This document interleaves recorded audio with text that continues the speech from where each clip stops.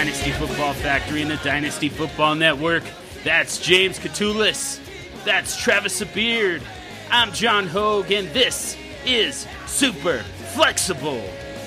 Recording as the world burns from the smoking trade deadline hot stove and the sizzling news of injuries and a major suspension. We're talking about all the movement as the fantasy world turns, plus trade reflections, super streakers, your nuts, and would you rather on two controversial quarterbacks. So let us start there. Travis, you've got a couple quarterbacks for us who are going to remain nameless until we can guess who they are. And let's play Would You Rather with those two guys. What do you got for us? We got two quarterbacks here, both under 30. I'm going to see which one you guys would take in Dynasty. I'm just kind of read through some stats here. Player 1, it's his 7th season as a starter. Player 2, 6th season as a starter.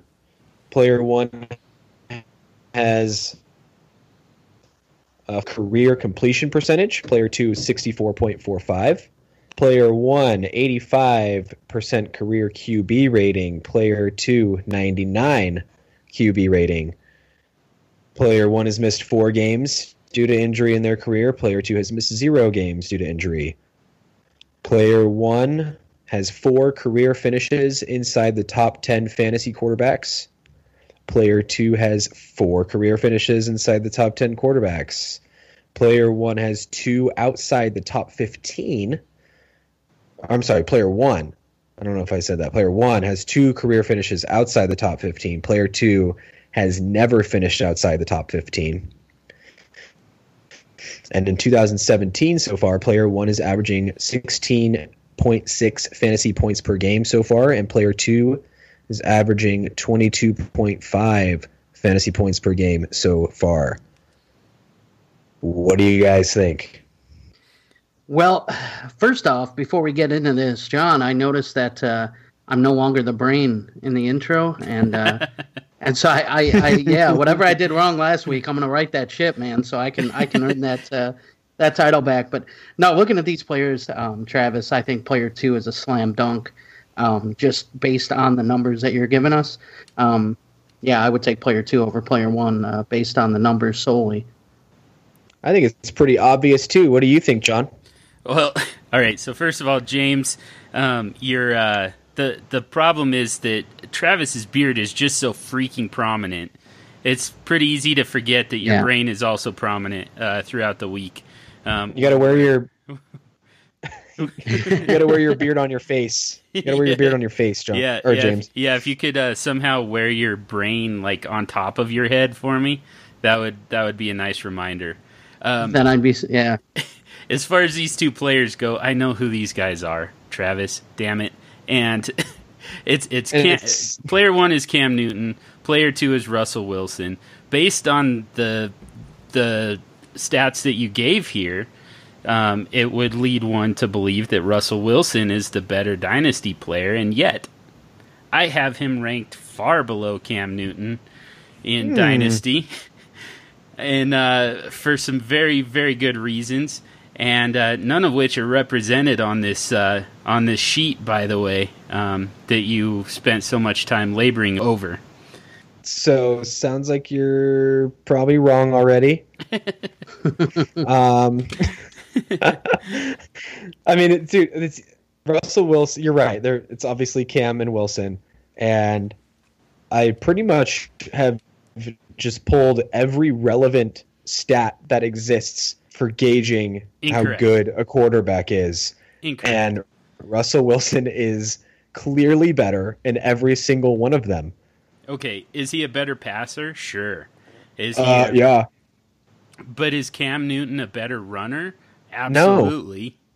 No. Absolutely. No. Well, he runs far more frequently. He scores way more rushing touchdowns than all he has. Right, so all that's factored into the fantasy points that I just talked about. Okay, and right there is your biggest problem. And this is a problem that all fantasy players look at without even really thinking about it. Average points per game tells you absolutely nothing. And the problem is exacerbated with Russell Wilson because, I mean, you just look at his game logs from this season. His first 2 games, he failed to throw for even 200 yards. It took him 7.5 quarters to throw for his first touchdown. He was in the bottom half of the quarterbacks in the league for both of those 2 weeks. And then his average fantasy points per game shoot through the roof because he has back-to-back top 5 quarterback games in the following 2 games. So here's the problem with that. You don't get his average points per game. That doesn't count towards your actual points per game. What you actually got from Russell Wilson in week 1 was eight fantasy points in a standard scoring 4-point per passing touchdown league. That's what you got from him. And you got something similar in week 2. And then you got, 25 to 30 points in the following 2 weeks. So the average points per game does absolutely nothing for a fantasy player. That's incorrect. It wins them weeks. He won you 2 weeks out of 4. No, incorrect. Oh, you're going back to the first 4. That's fine. Yeah. So I've got 2017 so far. Mm-hmm. Russell Wilson has 4 weeks in which he finished in the top 5 fantasy quarterbacks. 4 out of 7 weeks played in the top 5.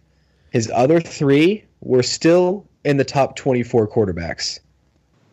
Cam Newton has 3 top 5 weeks this year, 3 top 24 weeks, and he has 2 this year where he has not finished inside the top 24 quarterbacks. So Cam Newton is killing you more on a week-to-week basis than Russell Wilson is. He's just as, if not even more so, inconsistent than Russell Wilson is. On top of that, 2016, last year, Cam Newton had 10 weeks under 16 fantasy points, which is an arbitrary number that I picked, but it falls in line perfectly with both of them.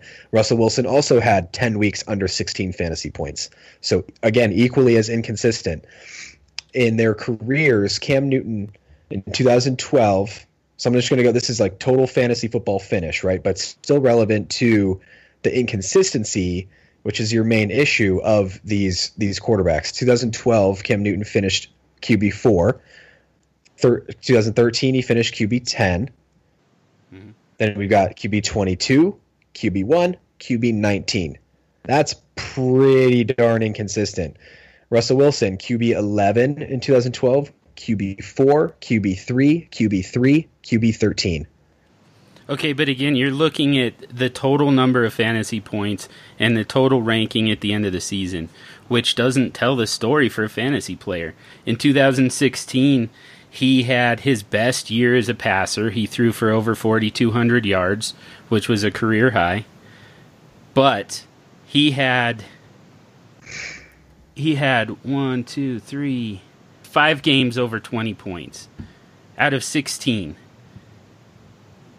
Out of 15 played in the fantasy season. He had only 5 of those where he scored over 23 points. And even worse, he had 3 games of single digits, including his worst game of the season in week 14 in the fantasy playoffs when somebody's counting on him to help get to the next round.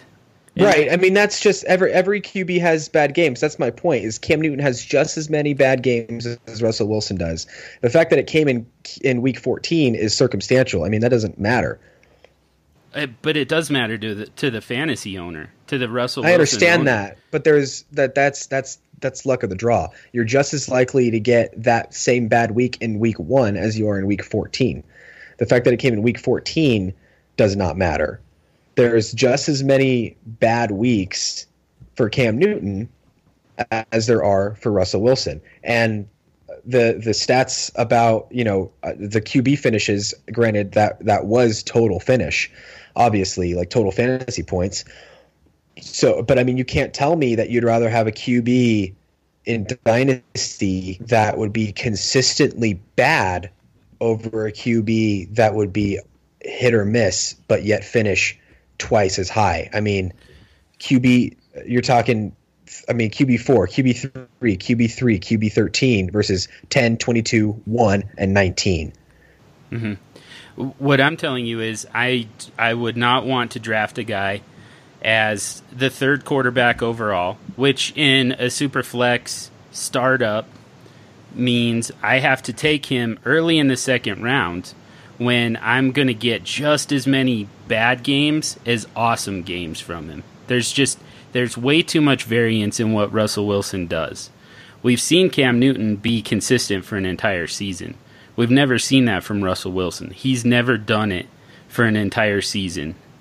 Consistently give you roughly the same numbers week in and week out.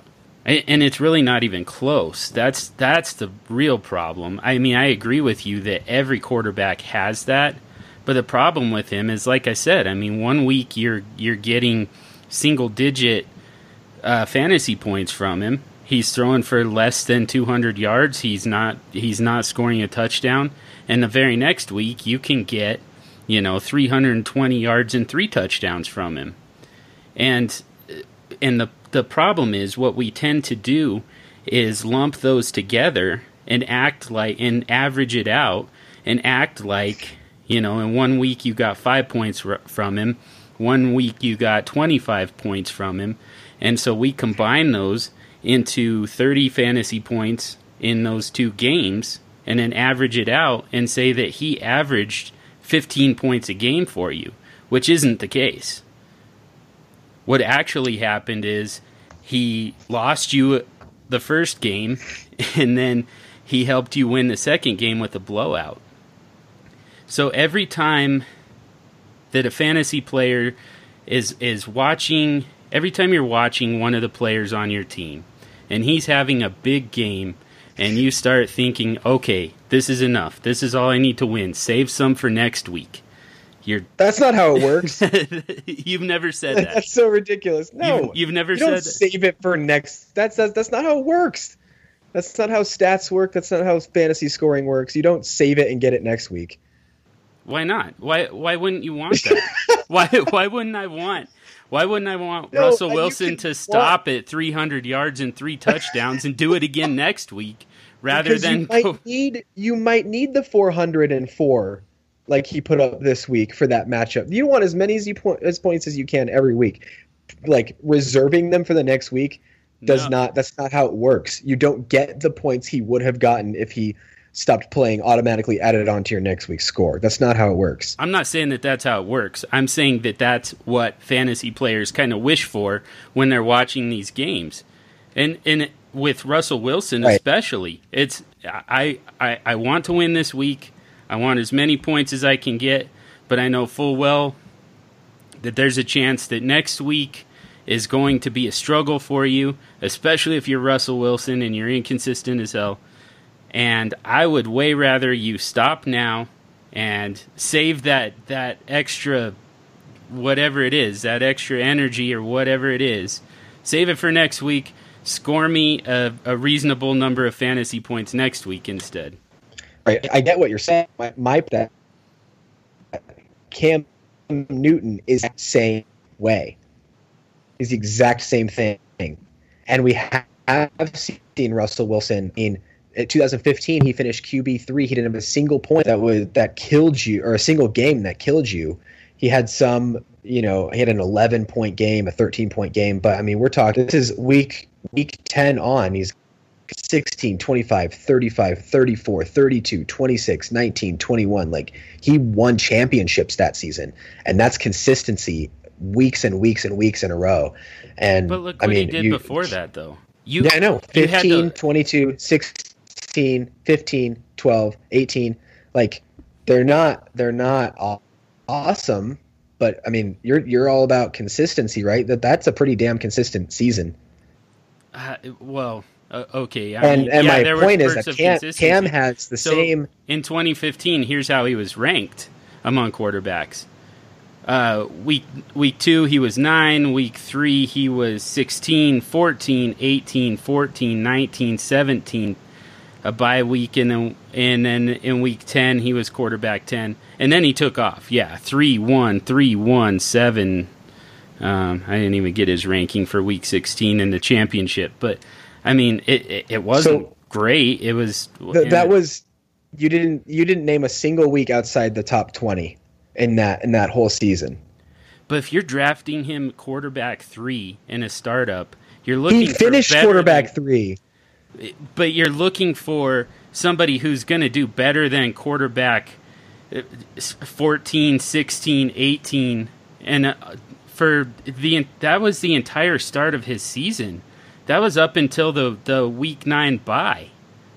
Right. So pull up whatever site you're on. Pull up Cam Newton, and tell me his weekly finishes in 2015. Well, no, that was his QB1 season, wasn't it? Yes, sir. I don't want those finishes. Of course you don't. Of course you don't. But that was also Russell Wilson's best season. that was the same. He had 2 seasons in which he finished QB3. Cam Newton, dude. But that one, Cam Newton has finished 22 and 19, like sandwiching his QB1 season. He sucked before, and he sucked after, and he's sucking this year. Okay, but he consistently and he's just as sucked. inconsistent. No, he does. Oh my god. Okay, so even if I can't convince you that he's as inconsistent, you just said he consistently sucks. Yeah, so I know you'd what rather I'm getting have with him. A consistently sucky quarterback who doesn't ever win you a matchup than a guy that sucks half the time and then wins you weeks half the time. That's what you'd rather have? I'd rather have a guy who I know has the potential to have a 2015, because I've seen it happen, who has the potential to consistently be in the top 5, top 10 quarterbacks week in and week out. And he did that. That 1 year he did, yes. That 1 year he did that. Yeah, and Russell Wilson's never done it. Dude. So at this point, we can't even say he has the potential to do it because he hasn't done it. He finished QB3 twice and QB4 the year before that. That's consistency. 4, 3, 3. Cam Newton's 22, 19, 1. That's consistency for the season, but I'm talking about week to week. Who's the guy who has the ability to win you every single week? And it's Cam Newton, because he's not Cam Newton. Cam Newton does not have that ability. He did it. He did it in 2015. So did Russell Wilson. No, he didn't. Russell Wilson won championships that year. If you got to the playoffs with him after he started with one finish in the top 10 quarterbacks before the week 9 bye. Beyond that, I mean, the best that he did was quarterback 14. You had to have another quarterback who you in a superflex league, you had to lean on somebody like Andy Dalton to get you through. Andy Dalton also had a very good start to the 2015 season, I believe. Yeah, he did. He was better than Russell Wilson. That would have been perfect. I mean, believe it or not, I actually have Andy Dalton's 2015. My point is, I don't want a quarterback that has the capability of finishing QB1 and then QB19 the next year. That doesn't intrigue me at all. I'd much rather have the guy that's consistently finishing. He's never finished outside the top 13. QB 13 is Russell Wilson's worst fantasy football finish in his career. And Cam has 2 seasons outside of the top 18. That's crazy. No, thank you. I'd much rather have Russell Wilson. Even though Russell Wilson can't even either he can't get you to the playoffs like in 2015, or he gets you to the playoffs and then lets you down in the fantasy playoffs like he did last year in 2016. That's why I'm taking Cam Newton. He had an entire season of consistent productivity the entire step of the way. Every single week he was at least in the top 10, if not the top 5, and he finished QB1 more often than any other quarterback that season. Okay, that was an outlier season. But he still won you a championship. So did Russell Wilson. No, he didn't. But that's fine. did. You're obviously I'm not gonna win you over on this one. You're not gonna win me over on this one. All right. Well, I'm gonna throw this. I believe your logic is flawed, though, sir. Okay, but when you're separating the two, one of them has been consistent for 1 year, and one has not. Yeah, one of them had a Matt Ryan season. Yeah, a year before Matt Ryan had it. Yeah, it's called an outlier, John. And one of them has never done statistical outlier. But that doesn't matter to me. All that matters to me is winning games week in and week out, and who can win you a championship. You have to project forward. And he's actually capable of having an outlier season because he did it. Russell Wilson has never done it. He finished QB3 twice. Yeah, but that doesn't matter. So your whole argument is that Cam Newton had one really, really good year, a statistical anomaly, an outlier season. So therefore, he's capable of reproducing that. Therefore, he's better than Russell Wilson. And yes, okay, I disagree with that strategy, I guess. So we're never going to agree because I don't want to make my bets on statistical outliers and saying, hoping that they're going to happen again because it happened once. And I'd rather go with the more consistent player in Russell Wilson. For the season, based on season-long averages.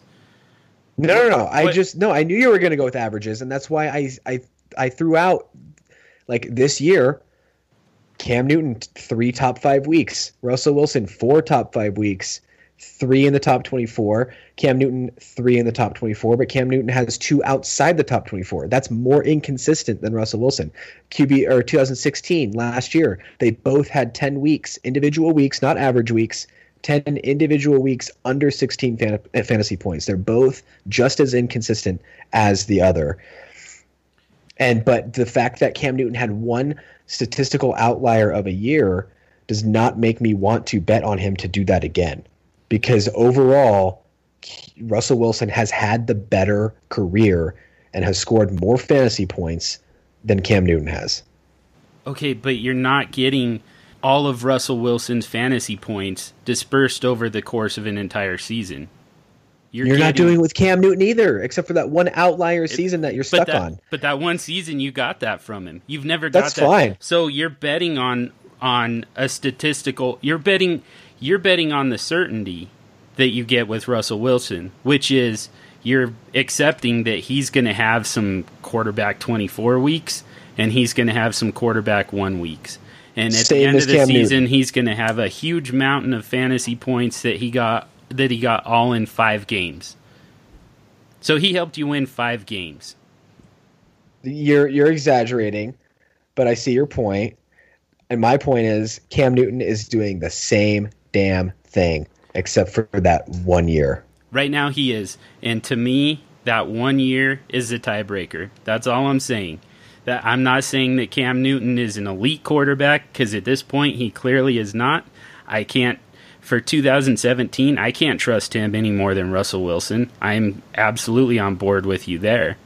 But what he has demonstrated is that he can have that season where he helps you win every single week of your fantasy season, as opposed to Russell Wilson's. This isn't an exaggeration. There are seasons where Russell Wilson helps you win 7 of your 16 fantasy weeks, and that's not good enough. I disagree. I think we've beat this dead horse enough. I know. I think we might just have different approaches here. Okay. Well, let's let James rejoin the conversation here. And that was good, guys. That was good. I enjoyed that, sitting back and listening. That was fun. Yeah. Did it sway your decision in either direction, or are you still on the fence for the time being? John, that was interesting. When Travis laid it out, I'm like, dude, John has no argument like that. And then John, your game by game thing kind of worked for me a little bit. I'm like, man, that does make sense because, I mean, you need that, like you said, if I don't know, I'm on the fence. I like both, but I thought it was a slam dunk. It's Russell Wilson, and then I was swayed a little bit, but I still think Russell Wilson's the way to go. But you made a good argument, John, that I didn't see that coming. That week by week thing definitely makes a big difference. Only because, like you said, if he did it for 1 year and it won you a championship, it's totally worth having Cam Newton on your team and the fact that he's shown it. So I kind of get where you're coming from, but yummy Kool-Aid. I think I'd still Russell Wilson, but it was an interesting argument, exactly. John. He prefaced and finished that Cam Newton sandwich by saying he'd take Russell Wilson on both sides of that.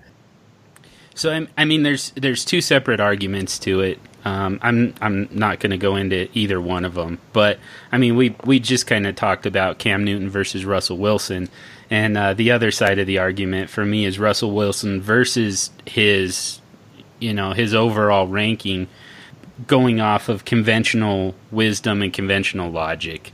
But that's probably for another podcast. But I mean, we can talk a little bit about that here because we had, first of all, just a ridiculous shootout yesterday, or this past weekend between Russell Wilson and Deshaun Watson in Seattle, and then we had a little bit of an outlier game by Dak Prescott, and I think that we need to talk a little bit about this.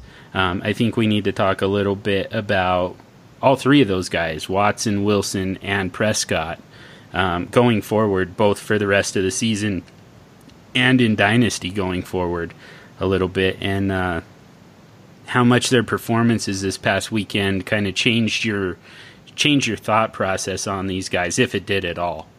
Yeah, for me, it was really interesting. That Watson-Wilson matchup was so much fun. Watching those two guys go back and forth, and it was almost like an old quarterback duel where one guy was watching on the bench, and as soon as the other guy scored, they were getting up and going, okay, now it's my turn, and they got up, and it was just so much fun to watch those two. I'm still right where I was with Russell Wilson. I mean, I still think he's I have him right outside my top five. I still like Russell Wilson an awful lot this year, and moving forward in Dynasty. But Watson is every single game that I watch him, he impresses me more and more. I've got him as my quarterback 3 in my Dynasty rankings, and I'm keeping him there. I just this guy checks every box, and this week what he did was he checked that big game box, and I know he had 3 interceptions, but one of them came at the end of the game when he's just trying to make a play downfield, and he did this against Seattle's secondary, 400 yards and 4 touchdowns.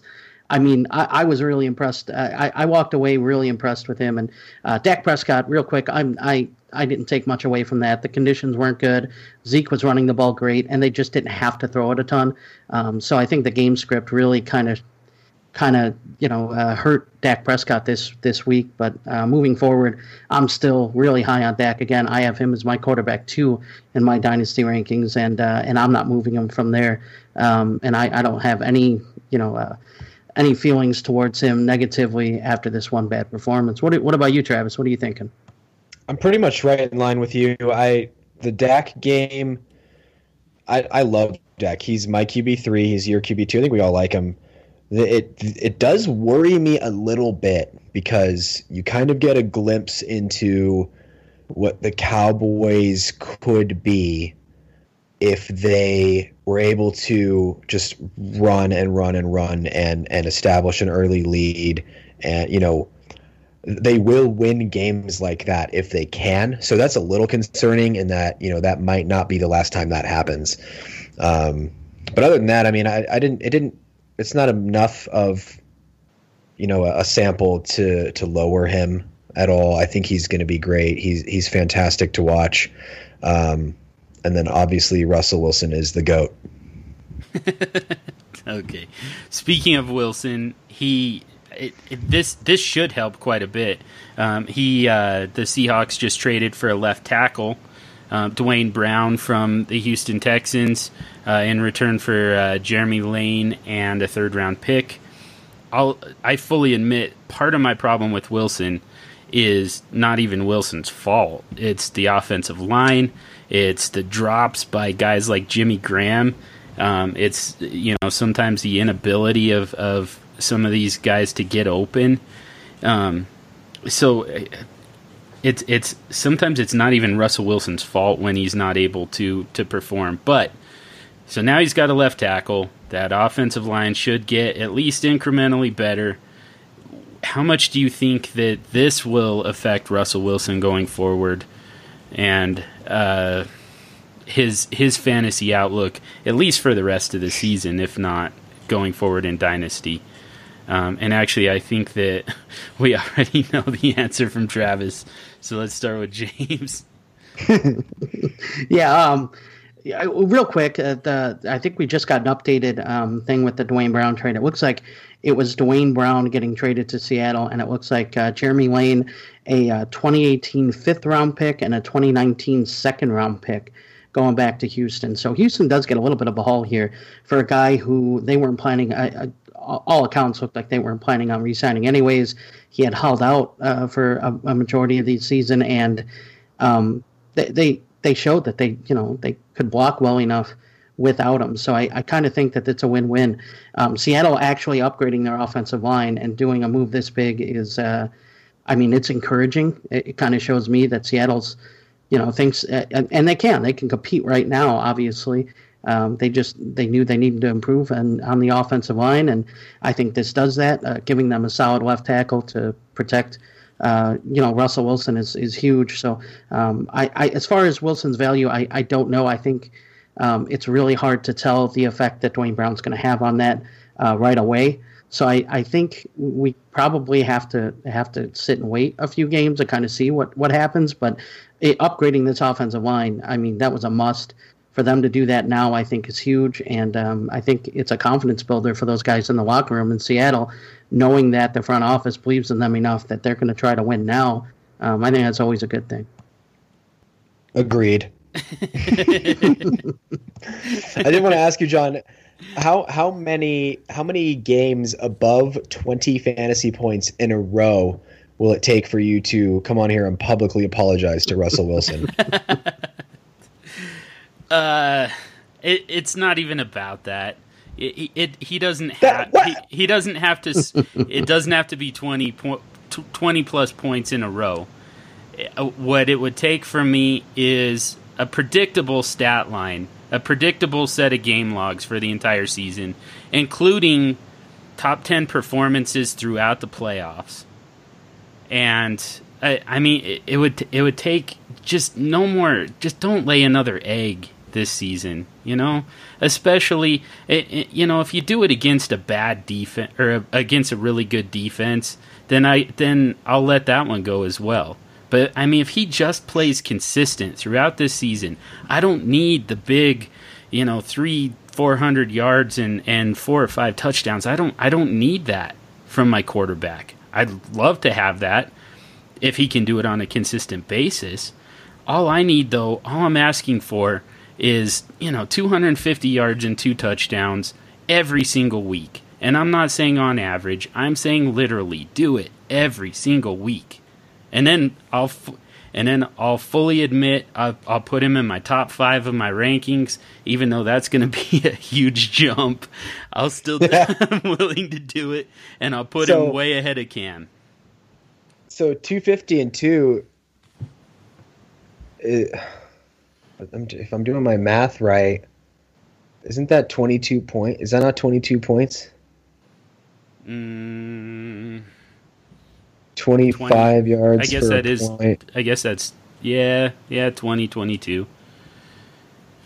So somewhere if he has, if he doesn't have another game under what do you consider a dud game? Like 16 and below, like a total bummer game. I'll give you 18. I'll give you 18 below. If he doesn't finish out, if he doesn't have another game under 18 points, you'll come on here and publicly apologize to Russell Wilson. Yeah, definitely. Cool. Yeah. It would just take unprecedented consistency from him. But that's what I'm looking for. I'm looking for unprecedented consistency. Cam Newton did it, and that's why he's ahead in the rankings right now. He had unprecedented consistency, and Russell Wilson hasn't done it yet. So, but yeah, I would. Dwayne Brown helps that. So, this is the year. Let's move on. In theory, I mean, he had Russell Okung before and still didn't do it. So, but we'll see. I wish him all the best. He's a hell of an NFL quarterback, just not much for fantasy. Yeah. Let's move on. I just wrote about Jimmy Garoppolo. You can check that out at dynastyfootballfactory.com. But Jimmy Garoppolo just got traded to the 49ers for a 2018 second-round pick. James, the Browns fan, man, how sour are you right now? Dude, super sour. Yeah, not happy at all. No, this is huge news. I mean, first of all, fantasy implications wise, I mean, Garoppolo going to San Francisco immediately upgrades not only the San Francisco wide receivers, but obviously San Francisco's, I mean, their whole supporting cast. I mean, you figure it's got to upgrade the running game. It's got to upgrade, George Kittle, Garcon, pretty much every position player and skilled player there. Garoppolo's presence is going to help. I don't know how soon. I mean, he's obviously got to learn the system, but Kyle Shanahan is getting Jimmy Garoppolo. That's huge to me. I think fantasy-wise, Garoppolo is a guy that his value obviously skyrockets. It'll be interesting to see. I mean, this is a contract year for Garoppolo too. So, I mean, he's auditioning for San Francisco as well as 31 other teams. It's a huge move. Now, my whole thing is, and look, in the off season, a lot of stuff gets reported and some of it turns out to not be so true. But leading up to the draft, the Browns were rumored to have offered a first-round pick for Garoppolo, and it was reported pretty much everywhere that New England wanted 2 firsts. And so I think, I mean, from what we're hearing now, it looks like New England really tried to re-sign Garoppolo throughout the course of this season, and it just wasn't going to happen. And so now is the time to move on from him, and his value probably just went down at that point. So I guess I can kind of see that. But, man, the New England roll the dice and just whiff here. But the one other implication I want to get to real quick is I think New England must be sold that Tom Brady is going to play another few years, because I don't think they do this and then trade Brissett. I mean, they have no one else on that roster. It looks like the 49ers released Brian Hoyer, and it's reported that New England may be interested in him, but because of some of the compensatory picks that would have been in play here, they couldn't trade Hoyer because he wasn't on his contract with that team for 10 games. So something like that in that regard. So it looks like they cut him outright, and New England is reportedly interested in bringing him in, but still Hoyer's not a long-term answer either at that quarterback position. So they must be sold that Tom Brady is going to play another few years, and that is interesting for all Brady owners as well. Travis, what's your read on this? I hope Arizona gets Hoyer. There you go. Huh. I like Hoyer. I don't know if that sentence has ever been uttered. I hope blank my team gets Brian Hoyer. Hoyer, yeah. No, I mean Hoyer's like I think he's an above average backup and a well below average starter. So he's kind of one of those guys that's stuck in that middle ground where he's never going to be a franchise QB, but he's too good to just be a backup. But, I mean, he's better than Drew Stanton and better than Blaine Gabbert, so I'd be all right with it. But as far as I agree that, it would seem as though Brady definitely will not retire this year. They're smart enough to not do that. And then as far as the Niners, I mean, if he plays well, then, I mean, they're set. They don't have, they don't have to spend $27 million on Kirk Cousins or they don't have to draft a rookie and go through the growing pains. So, I mean, it was a good move. I think the Niners don't have a second round pick in the next 2 drafts, I believe, if I remember that correctly, though. So it doesn't really help the rebuilding process from that aspect. Actually, I just read about this, and it looked like San Francisco had 2 seconds in the draft next year. The one that they dealt is their second round pick. Now, I don't know who's second that they have next in the 2018 draft coming up here, but I know that they had 2 seconds because they had to clarify which second was going to New England. And it is San Francisco's pick, which is probably going to be a pretty high one. So they must own somebody else's second round pick for the 2018 draft as well. Huh. Interesting. Travis, what do you think for Garoppolo's fantasy value? What does this do? And in fact, the fantasy value of all of the offensive fantasy relevant players on the 49ers. I think it immediately right now launches everybody up, obviously. Anytime there's a big move or, a big change that's going to happen, especially when the guy Garoppolo going there is considered to be good. I don't know that I'm sold from, his 3 games starting that he is going to, come in and save this franchise and be, a top 10 quarterback. I think that's yet to be determined. So there's a chance he still could not be good. And then the Niners are kind of stuck, in the same spot. But if he is good, obviously, that helps the Niners out a lot. And his, Garoppolo, if he plays well this year, I mean, his value goes from, a backup. Obviously, you could get him for like a third in Superflex. You think before this trade? Maybe. Yeah, maybe. Quite possibly. Yeah, you're not. He's expensive now. I think he was probably still going around a first. You think? Just because of the opportunity that he could have walked into at the time. It was so last we heard before today was that, correct me if I'm wrong, but New England wanted him. They liked him. He was going to take over for Brady in, 2, 3, 4 years. So yeah, who's trading for that? You know what I mean? Unless you believed that he would be a starter on another team next year or for New England. Yeah. But I think the majority feeling was, he had another couple years until he was fantasy relevant.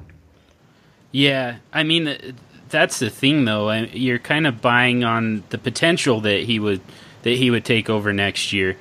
If you throw Garoppolo into the 2018 rookie draft, if he was somehow available, along with guys like Sam Darnold, Josh Allen, and Josh Rosen, I think that you put Garoppolo either at the top of that list or maybe slightly behind Sam Darnold, just on the possibility of, who's going to start for you next year, who's going to be usable in Superflex. So that's kind of where I say I kind of think that Garoppolo was already a first-round pick, worth a first-round pick in a Superflex league.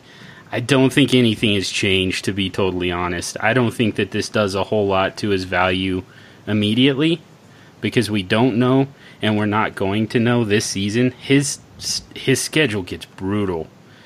We've got a few other quick news items to go into here, and let's start with Zach Miller, whose leg collapsed like a folding lawn chair in one of the more gruesome injuries in NFL history. And so, James, tell us about the Bears' tight end position going forward, which is going to be particularly relevant in tight end premium leagues. Yeah, absolutely. So first off, that Zach Miller injury was devastating. It's likely career ending, and they had to save his leg. Is how bad it was. So, good thoughts that the surgery came through well, and that's awesome for Zach Miller. We never want to see a guy end his career on the field like that, but at least he's going to be okay long term. It looks like, so that's good. Yeah, as far as the Bears tight ends go, they have 2 options. They have one in Deion Sims and another in Adam Shaheen. Real quick, I want to touch on Shaheen. He was a high pick for the Bears. They took him with their next pick after Trubisky. I think they had a third-round pick on him. He's out of a small school, Ashland College. He was considered a raw prospect, but big, strong guy that should help in the passing game.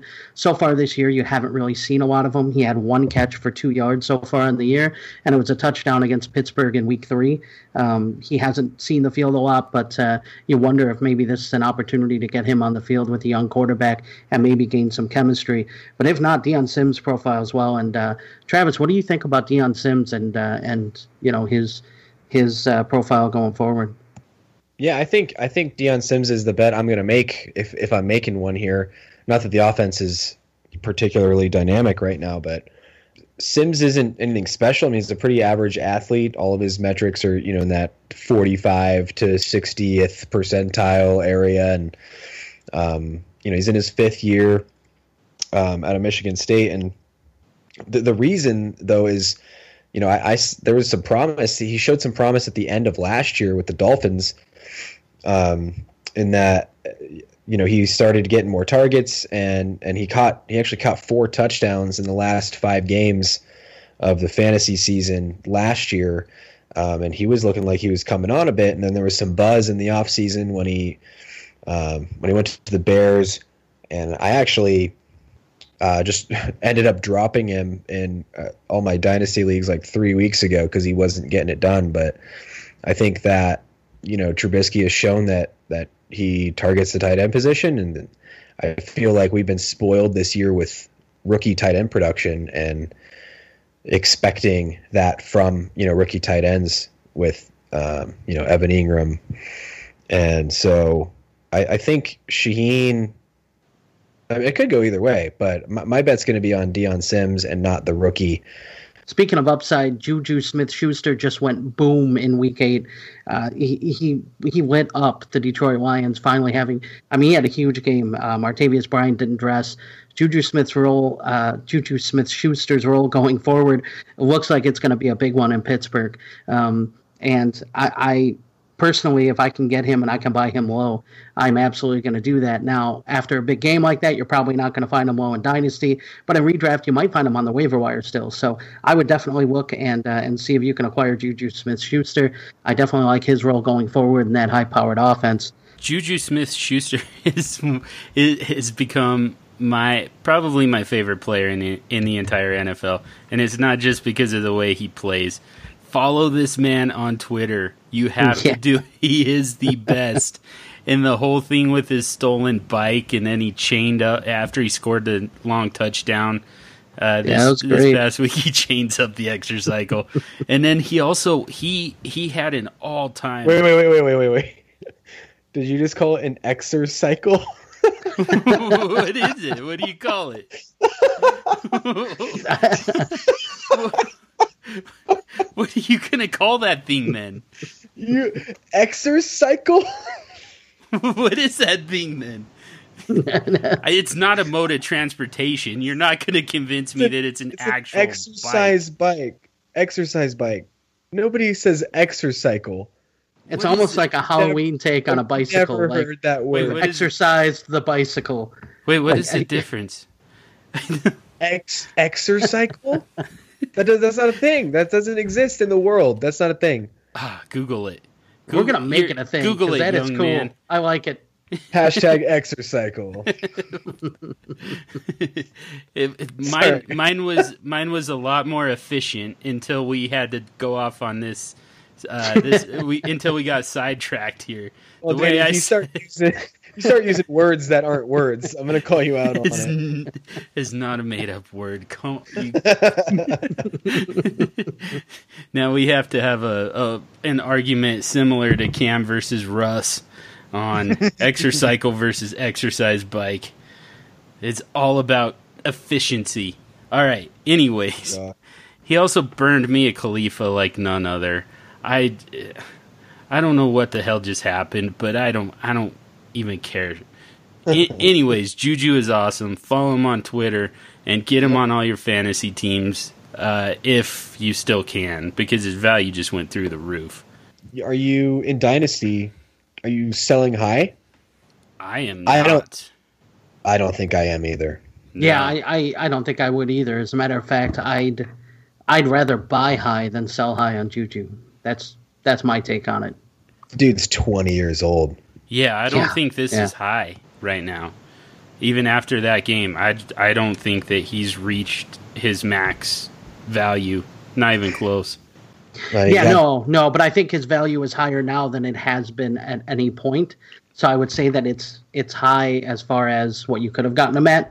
But no, you're right. I think there's a legitimate shot that it goes a whole lot higher, and that's the only reason why I would buy, right now. Yeah. Yep. Yeah, so he had 193 yards and a touchdown. 97 of those yards and the touchdown came on that one play that was amazing and awesome. But even without that, he would have had 6 for 96. And I saw it on Twitter. I'm sorry to whoever put this stat out. I know you're a lot more popular than I am, but I don't remember who it was. That he is the only other Steelers pass catcher to receive 10 or more targets this year, other than Antonio Brown or Le'Veon Bell. Martavis Bryant had only 8 twice, so he's the only one other than Bell and Brown. Bell and Brown. Yeah. And he had a 35% target share this last week, which is pretty crazy. But to reel it in a little bit, my fear is, this is just a one-game benching for Bryant, and what happens when he comes back? Juju's not getting a 35% target share. So I think this might be the biggest game we see from him for a few weeks. Assuming that Martavis wasn't traded yesterday, being Tuesday, because this show drops on Wednesday. My bigger fear is that Antonio Brown isn't always going to be shadowed for, over 3/4 of the game by a corner like Darius Slay. That's where it's going to be hard for Juju, at least for the time being, to find some volume. But I think that this is going to end up being Juju's team in the next few years. That's how high I am on him. So I'm still saying go out and buy him anywhere that you possibly can, because he just scratched the surface. And he chained up an exercycle. I did look up exercycle. It is a thing. Yes. But I don't think that exercise bike, the images that came up did not look anything like the exercise bike that Juju was it some like from the 80s or something? Is that where I got that? It looks like it's like a converted, like half bike, half something else type thing. So yeah, I don't know.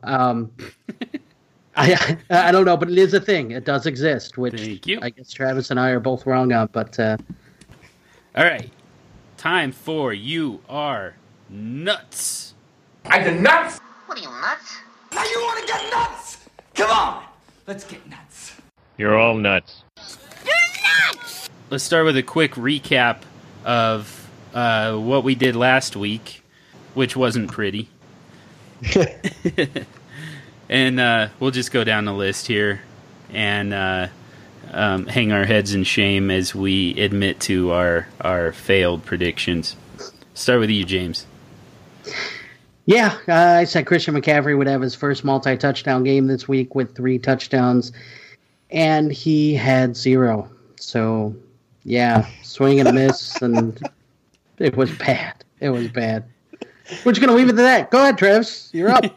Travis was probably the closest, but yet again. Yeah, I'm not going to take any credit for this one, man. I had Joe Mixon with 117 rushing yards and 2 rushing touchdowns, and then 4 catches for 37 yards. He ended up with 18 rushing yards, 0 rushing touchdowns, but he did have 91 receiving yards on 3 catches.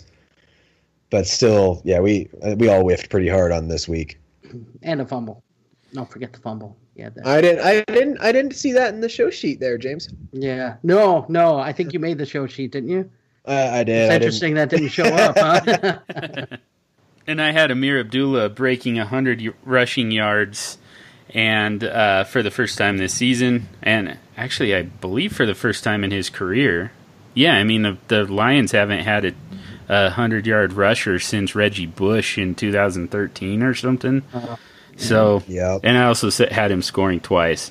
He went for 27 rushing yards and definitely no scores. So, yeah, that 100 rushing yards, that's probably coming this week. But I'm not going to use that as a prediction ever again. I'm not going to put any faith in the Lions running game ever again. So let's talk about our predictions for this week and see if they're any tamer and more achievable. And again, we'll start with you, James. Yeah, I toned it back a little bit, at least I think. But I'm saying that Davante Adams is going to go for 100 plus receiving yards and 2 touchdowns this week against Detroit. We just saw what Juju Smith-Schuster did against the Lions. Number 2 receivers seem to match up well against them. I think Slay is gonna match up on Jordy, and so I think Davante Adams is gonna have a huge opportunity here. Obviously, a lot relies on what happened in the bye week and how Huntley handled that. But I'm gonna go out on a limb and say Davante Adams is gonna have that 100 plus yards and 2 touchdowns this week.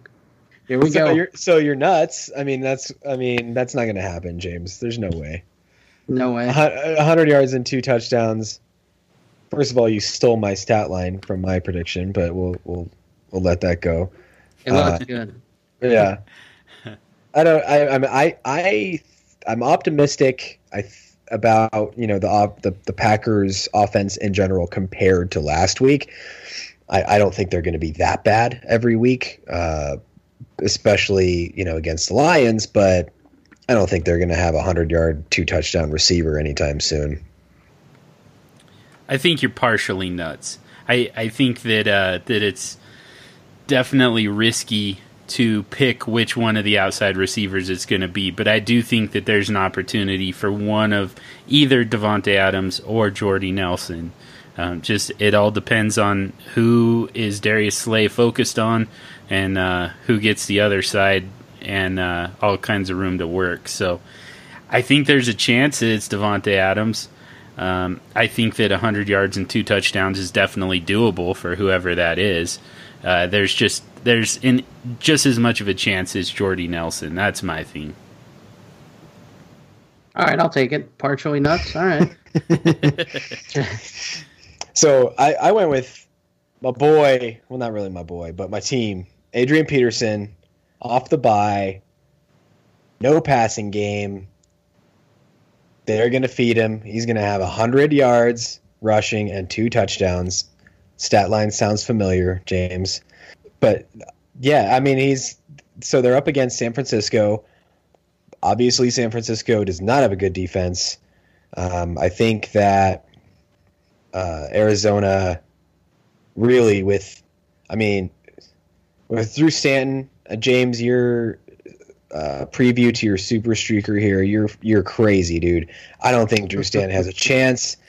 I wouldn't be surprised if he's benched in third quarter for Gabbert. That dude's horrible. That's my worry with this prediction is they're just not going to have any resemblance of a functional offense, and nobody's going to do anything, and they're going to get blown away. But San Francisco's not a good team. If he's going to get his second 100-yard rushing game, it's going to be this week for sure. The Eagles had 27 running back rush attempts against the 49ers last week. They split them up between Blunt and Clement, but the Cardinals don't have – Adrian Peterson's it. They're not – Kerwin Williams might get 3 or 4, but they're going to feed Adrian Peterson the ball, and I think the volume equals production on this one against a bad team. Dude, Travis, you are nuts. You are nuts with this prediction. Look, if I'm San Francisco, the only thing I'm worried about is I'm going to stop the run. I'm going to make Drew Stanton beat me. I'm loading the box all the time. I am making sure they're not going to beat me running the ball with AP.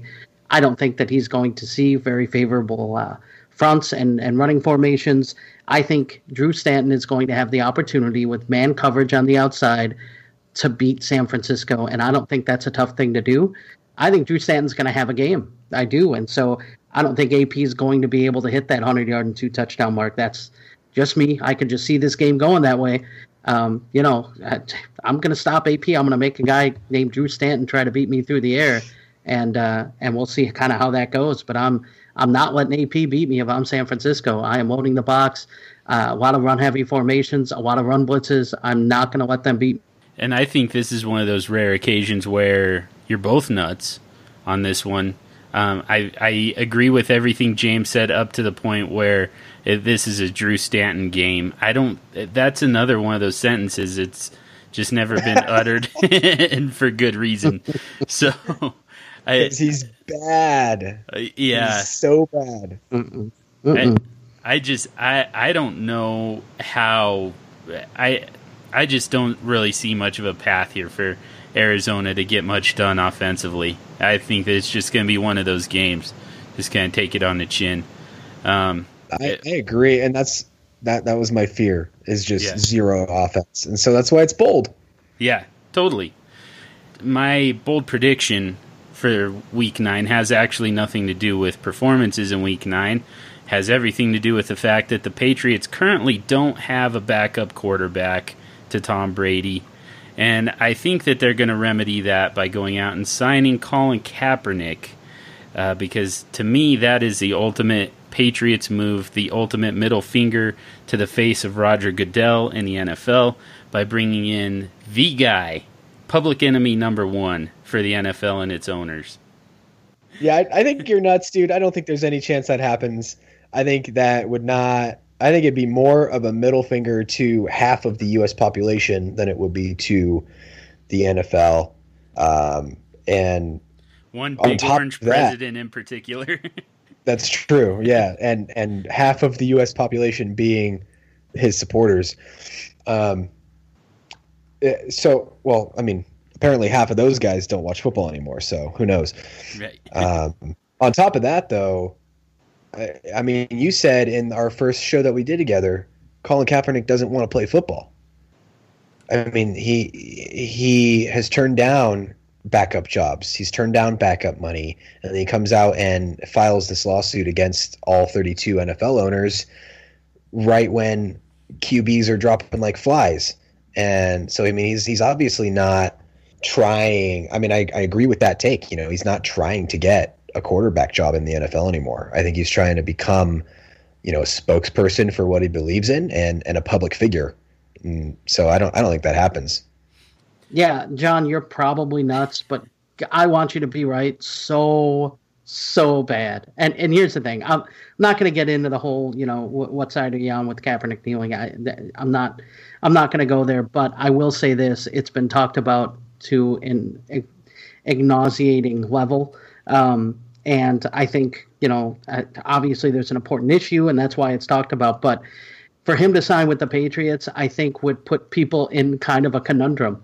Man, I can't stand the Patriots, but I wanted Kaepernick to get signed because he deserves a job in the NFL, but now he's a Patriot. So what do I do? Do I root for this Patriot?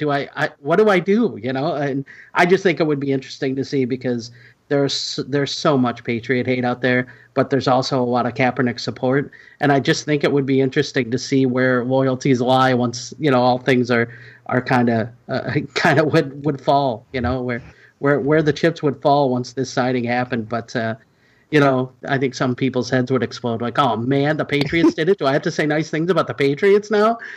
So, I want you to be right, but yeah, unfortunately you're probably nuts. It would just be such a Patriots move, such a monkey wrench into everything that everyone thinks that they know and thinks that they feel. It just. So, anyways, not to make it all political, but I think that that's just such a Patriots move. But you're right, it's probably nuts, and I have been nuts before, and I'll be nuts again. So let's. I'm just gonna let this one play out because I think it's interesting. I think that there would be like you're saying there'd be a bunch of people saying, "Oh, I support Kaepernick, but I hate the Patriots." I think there'd be equally amount of people, the same amount of people on the other side being like, "I love the Patriots, but I hate Kaepernick." I mean, that's like an equal representation of the U.S. population. So, I mean, it definitely would be crazy. There would be, I mean, the internet, I think, would explode. Yeah, that's just a very Bill Belichick type of chaos that would be created there. All right, one final segment. We're going streaking! Yeah! That's right, Super Streakers. Let's find a few quarterbacks here who we think are going to pass for 250 plus yards in Week 9, and therefore will help us build our streaks in the Super Flexible Super Streak or Super Flex Super Streak challenge, whatever it's called. I don't even know anymore. You guys aren't playing it. I'm in it, but I can't get a streak going, and I'm running out of quarterbacks. So yeah. Good job on that intro to the segment there, John. Thank you. So I'm gonna test a little bit of a theory here, and I'm gonna go with Jacoby Brissett. Seems like maybe not the best pick, but I'm testing a theory that I have. In that, I went with Russell Wilson last week. He played against Houston. Jacoby Brissett is playing Houston next week, Week 9. So I think that the Houston defense is not playing all that well right now, and they can definitely be thrown on, as shown by, the shootout, obviously, this last week with Wilson and Watson. But on top of that, the Houston offense is also just crazy productive and dynamic right now, where it's forcing the opposition to try to keep up and throw. So I think Jacoby Brissett goes over 250. He had 233 passing yards against Cincinnati last week, which is a defense that's playing better than Houston is right now. Yeah, Travis, I think for that to happen, I think Jack Doyle might have to have 23 receptions, so he might be. I might be playing him at tight end, that's for sure. But I can guarantee you that T.Y. Hilton will have less than 20 of those 250 yards. Yeah, it seems to be the case. Yeah, wow, yeah. That's a strong guarantee, man. I know Travis is going to love my pick because I am going with Drew Stanton. And again, this guy's booing the quarterback for his own team. Man, brutal. I'm taking Drew Stanton, and here's the reason why. A, they're playing San Francisco. B, I feel like San Francisco's game plan is going to be to stop the run and make Stanton beat them. And C, I mean, this came at the perfect time. It's never good when your quarterback gets hurt, but if he's going to get hurt, how about he gets hurt before the bye week? I mean, now you have a couple weeks to get this quarterback on the same page with those receivers. You have a couple weeks to install a game plan, something that try to build a game plan around what Stanton is good at. And really, I think he's going to see a lot of man coverage, and as long as these receivers can beat that, I think that he's going to have a pretty big game passing the ball. San Francisco's not very good defensively at anything right now, so I like Drew Stanton. And hey, guess what? Jimmy Garoppolo is probably going to play this week. He's probably going to start. And I expect San Francisco's offense to be a little bit better too. So Arizona might have to throw the ball here. I'm taking Drew Stanton. I did hear already that Garoppolo's not expected to start Week 9. Oh, okay. Well, that's interesting. Yeah, that was throwing that would change things a little bit. But yeah, we'll still kind of see on that. But even if not, I think Stanton can still hit 250 pretty easily. I don't think you have to throw too much to hit 250. So I think Stanton can hit that either way. But that would be interesting if they trade for Garoppolo and then sit him for a week, maybe just to get him used to the playbook, I guess. But I would think that you can install something around him that's better than what they've had. So I guess that would be an interesting decision. And I'll take Brett Hundley. Now is the time to start Brett Hundley. He had the bye week to prepare for this game. Detroit does not have a very good secondary against the pass. They're Darius Slay and not much else. So, like we mentioned with Devontae Adams, James's Your Nuts bold prediction of the week, one of these two receivers on the outside is going to have an opportunity. Whoever's not being guarded by Darius Slay is going to have an opportunity. Randall Cobb working out of the slot, possibly even the tight ends. Aaron Jones catching some passes out of the backfield. Ty Montgomery catching passes out of the backfield. I think that Brett Hundley can dink and dunk his way to 250 yards. I love it. That's 3 times the yards he threw last week. Correct. Yeah. 2 weeks ago. Week, you're right. 2 weeks. Last week was the bye, and in that time, they were able to spend some time with him and maybe even cater this playbook a little bit to him. So I cannot even believe that you picked Brett Hundley. Yeah, man, I love it. It really, really just infuriates me, and I hope you crash and burn on this one. After the way I trashed him in week 7. He's going to pick Russell Wilson next week. Yeah. Very possibly. All right, that's going to do it for us for this week. For Travis at Travis NFL on Twitter. For James at DFF_psychic on Twitter. I'm John at DFF Dynasty Dude. You can also follow us on the Super Flexible Podcast Twitter account at SuperFlexPod. And follow our trades account at Superflex Trades and send us all your trades, regardless of Superflex or not, so that we can get them out to the masses. We can analyze them here on the podcast. And finally, follow the entire Dynasty Football Factory at DFF_Dynasty and the Dynasty Football Network at DF_Network.